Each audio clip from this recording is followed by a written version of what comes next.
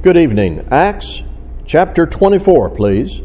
Acts chapter 24. My plan is to set the scene, read what Paul said on this occasion as recorded by Luke, deal with a verse that I have been asked to deal with, and then there will be one huge takeaway when we conclude. This is all from Acts chapter 24. Here's the scene. It may say above the passage in your Bible, if your Bible has affixed to it paragraph headings, Paul before Felix at Caesarea. Like Jesus and his enemies, Paul had enemies, and their methods were very much the same as with Jesus. There was a cycle that occurred over and over when you read through the life of Jesus in Matthew, Mark, Luke, and John. False charges that changed from court to court, no evidence, false witnesses, certainly no just cause for arrest or conviction or penalty. Now, I could take a lot of time to track the enemy's case against Paul through the book of Acts, but I think with this audience you know what the problem was. His belief in Christ and his bold preaching of the gospel without compromise agitated hostile, unbelieving Jews. They would not accept Christ and the new covenant, and as Paul spread the message about Christ and the new covenant, their hostility escalated. So Paul is now before Felix at Caesarea after multiple hearings and unceasing opposition. And at verse 10 in Acts chapter 24, Paul is given opportunity to reply. And in this reply, he explains that his purpose was never to stir things up. His purpose was never to violate law or create anything other than faith in Christ and inviting people to respond to the gospel. He says there was no evidence upon which to base any charge or any penalty. We're going to listen now to Luke's account of what Paul said on this occasion, and this is going to be found in Acts 24, beginning with verse 10 and reading down through verse 21. And when the governor had nodded to him to speak, Paul replied, "Knowing that for many years you have been a judge over this nation, I cheerfully make my defense. You can verify that it is not more than 12 days since I went up to worship in Jerusalem, and they did not find me disputing with anyone or stirring up a crowd, either in the temple or in the synagogues or in the city. Neither can they prove to you what they now bring up against me, but this I confess to you, that according to the way, which they call a sect, I worship the God of our fathers, believing everything laid down by the law and written in the prophets, having a hope in God, which these men themselves accept, that there will be a resurrection of both the just and the unjust. So, I always take pains to have a clear conscience toward both God and man. Now, after several years, I came to bring alms to my nation and to present offerings. While I was doing this, they found me purified in the temple without any crowd or tumult. But some Jews from Asia, they ought to be here before you and to make an accusation should they have anything against me.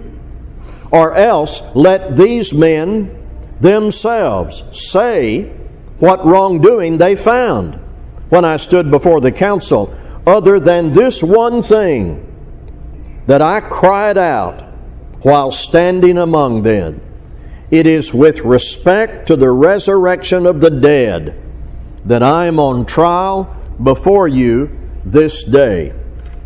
You know, the core of this speech, the essence of Paul's defense, could really be called Paul's confession of faith. Abbreviated though it is, it contains some of the essential elements of his faith and his practice toward God.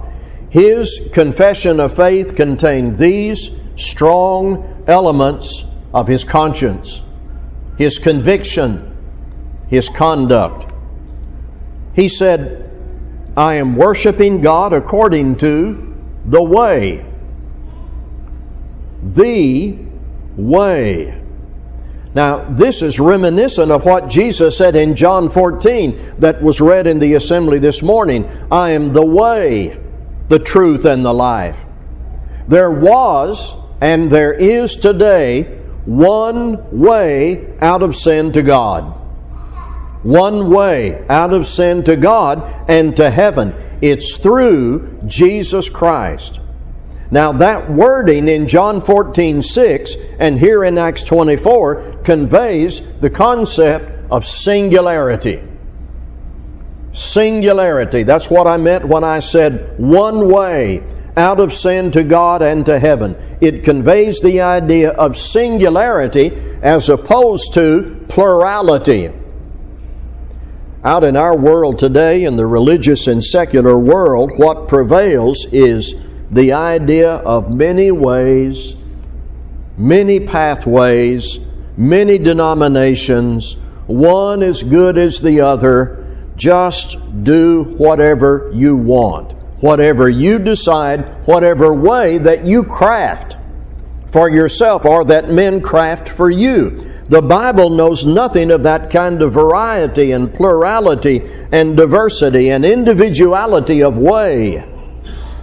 Perhaps if Paul had proclaimed that back then, if Paul had said, you just do anything you want to do before God, if Paul had proclaimed a diverse, pluralistic message, perhaps he would not have been under attack. But Paul wrote in Galatians chapter 1, there is one gospel, and anything different is false. And anyone who delivers any other message, Paul said in Galatians 1, is accursed.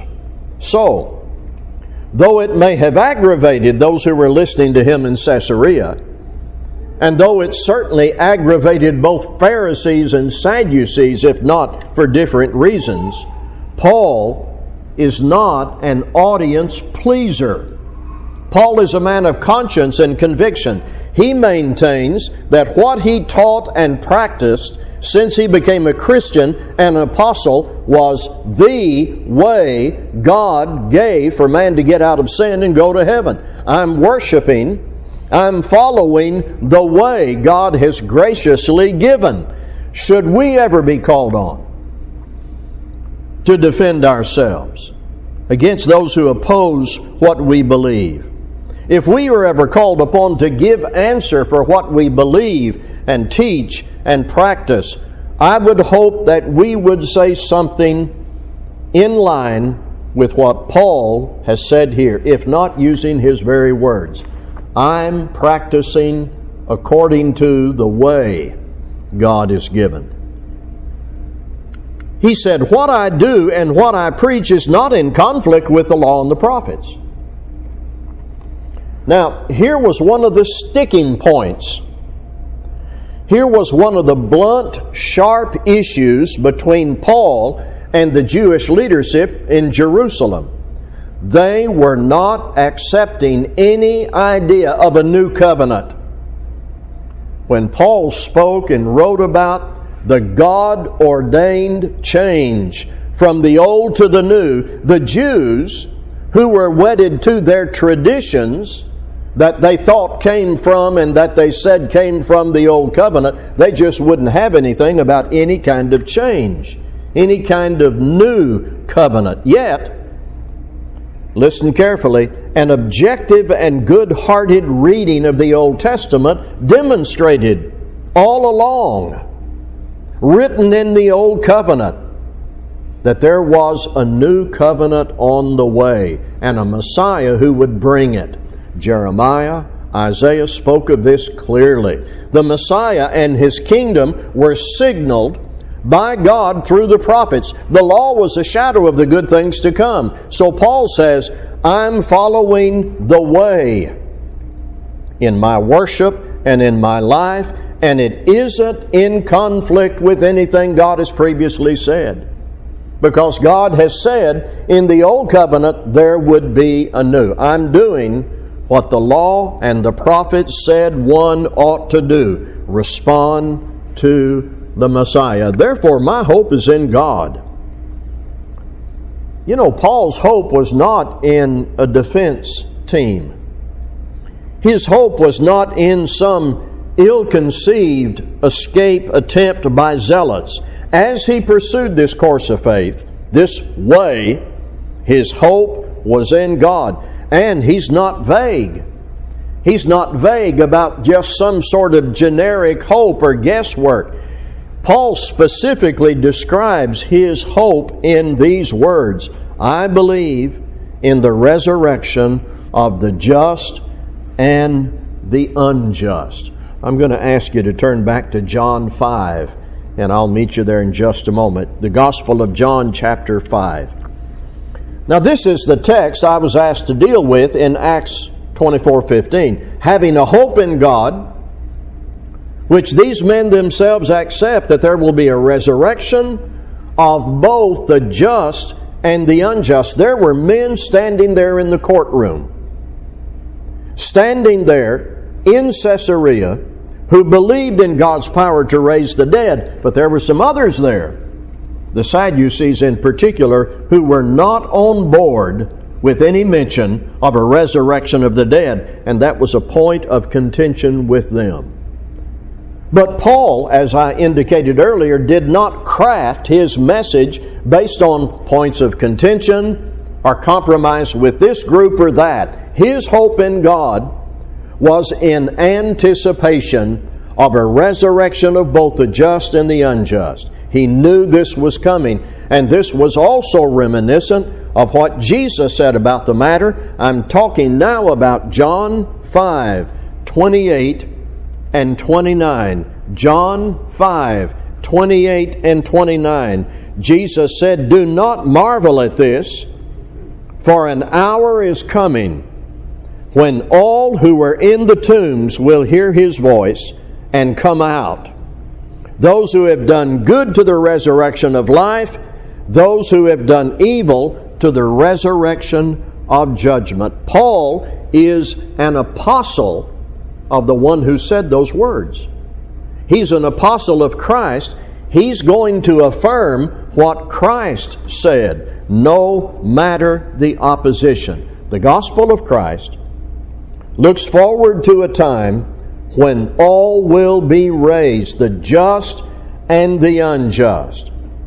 Now, this is not something that can be dropped into the opinion category. Paul preached the resurrection of the dead, and he eloquently wrote about it in 1 Corinthians 15, connecting it to the resurrection of Jesus Christ. And he wrote of this at some length in 1 and 2 Thessalonians that we're going through in the Bible class. Paul spoke of judgment for all. The just and the unjust would be raised. The unjust would be raised to condemnation. This is part of Paul's confession of faith and hope. About these facts, he showed no inclination toward any kind of compromise. In fact, as the next point shows, this was a matter of conscience. I take pains to have a clear conscience, Paul said here. There is that part of the mind God gave us that can be called the conscience. The conscience prompts us to behave according to what we believe. When we use this to program the conscience, when we believe what is right, when we program the conscience with the truth of God, we are led and prompted every day to choose and speak what is right and to reject any compromise otherwise, because there would be the pain of conscience. Paul was not standing before Felix as a diplomat or a politician or a deal maker or someone who's there to craft some compromise. No, he said, this is what my life, and this is what my work, and this is what my message is about, and with me it is a matter of conscience. Well, you know the outcome. Paul was sent on to Rome. He spent some time there under house arrest, imprisonment, and eventually, history says, he was executed by orders from the Roman Emperor Nero in the year 67. Now, this is history. Biblical history. Authentic history from the first century apostolic time. But it's divinely written history. So there must be some point. Some point for us. Some example here. There's some takeaway when we read this in Acts 24, written by Luke. Seems to me the takeaway can be expressed in a singular way. So I'm going to go this time with one takeaway. A singular takeaway. Never back away from faith and hope in God. Never. Under any circumstance. Sometimes we will reason from circumstances and come up with a wrong response. Sometimes we will reason from circumstances, or we will play into hypotheticals and come up with a wrong conclusion.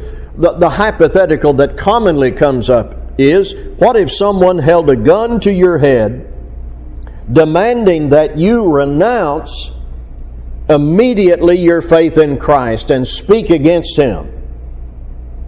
Now, that's the dramatic hypothetical. That's the dramatic one. Move down to the lesser ones. What if your job is threatened because of your conduct that is in alignment with the teaching of Christ? What if there is a friendship that is wearing very thin because of your conduct in keeping with faith in Christ? Do you renounce that faith? And then moving from there, what if someone is just uncomfortable with the way you worship and the way you conduct your life? See, this is the pathway of circumstances and hypotheticals and situation ethics and reasoning from consequences, and what it could lead us into is a very weak and sickly faith, where we would stand before Felix in Caesarea and say, how can we work this out? How can we come up with a deal?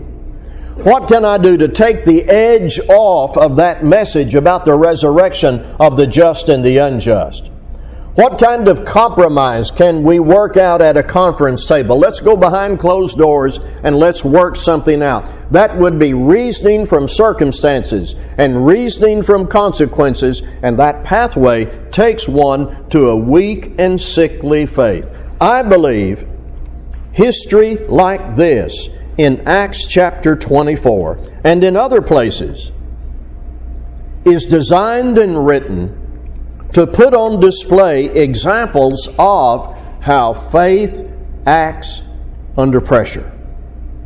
Never back away from faith and hope in God. I'll tell you, I think of this when I read the book of Revelation. Rather than getting caught up in all the minutia of imagery, look at the big picture in the book of Revelation. Look at the main idea. Those who participated in victory over evil were those who didn't back down. Those who were faithful unto death, who suffered and became victims of systematic opposition, but would never renounce their faith in Christ. In the Old Testament, these examples are written for us. Daniel and his friends, Isaiah the prophet, and so many others. Jeremiah, who lived in a pit beneath the earth because of what he said. Men who said, "Here is where I stand." Women who said, "I will not change." Men like Isaiah who said, "Here am I, send me." Never back away from faith and hope. Never go through that door of hypotheticals and reasoning from circumstances and looking at outcome. The outcome that we ought to be looking at is the resurrection of the just and the unjust. Which side of that will I be on then? I think that's the message of this kind of history. Never back away from faith and hope in God. Here's where I want to take this before we go home. Turn to Hebrews chapter 11. There's some good reading we're going to do here at the end of our time. Hebrews chapter 11. Immediately when I say that, you know it's about faith, and it's about faith in God according to the Scriptures that I've been preaching about in the series this year. And it's the subject of this chapter in Hebrews 11. And Hebrews 11 is loaded with what we're talking about. Examples like the one we've studied tonight, where people did not back away from faith and hope in God. And the writer takes this directly to us. So what I'm going to do is read from 32 in chapter 11. Hebrews 11:32, and I'm going to keep reading into chapter 12, where the writer takes it directly to us. Hebrews 11:32, "And what more shall I say? For time would fail me to tell of Gideon, Barak, Samson, Jephthah, of David and Samuel and the prophets, who through faith conquered kingdoms, enforced justice, obtained promises, stopped the mouths of lions, quenched the power of fire, escaped the edge of the sword, were made strong out of weakness, became mighty in war, put foreign armies to flight. Women received back their dead by resurrection. Some were tortured, refusing to accept release so that they might rise again to a better life. Others suffered mocking, flogging, even chains and imprisonment. They were stoned. They were sawn in two. They were killed with the sword. They went about in skins of sheep and goats, and destitute, afflicted, mistreated, of whom the world was not worthy.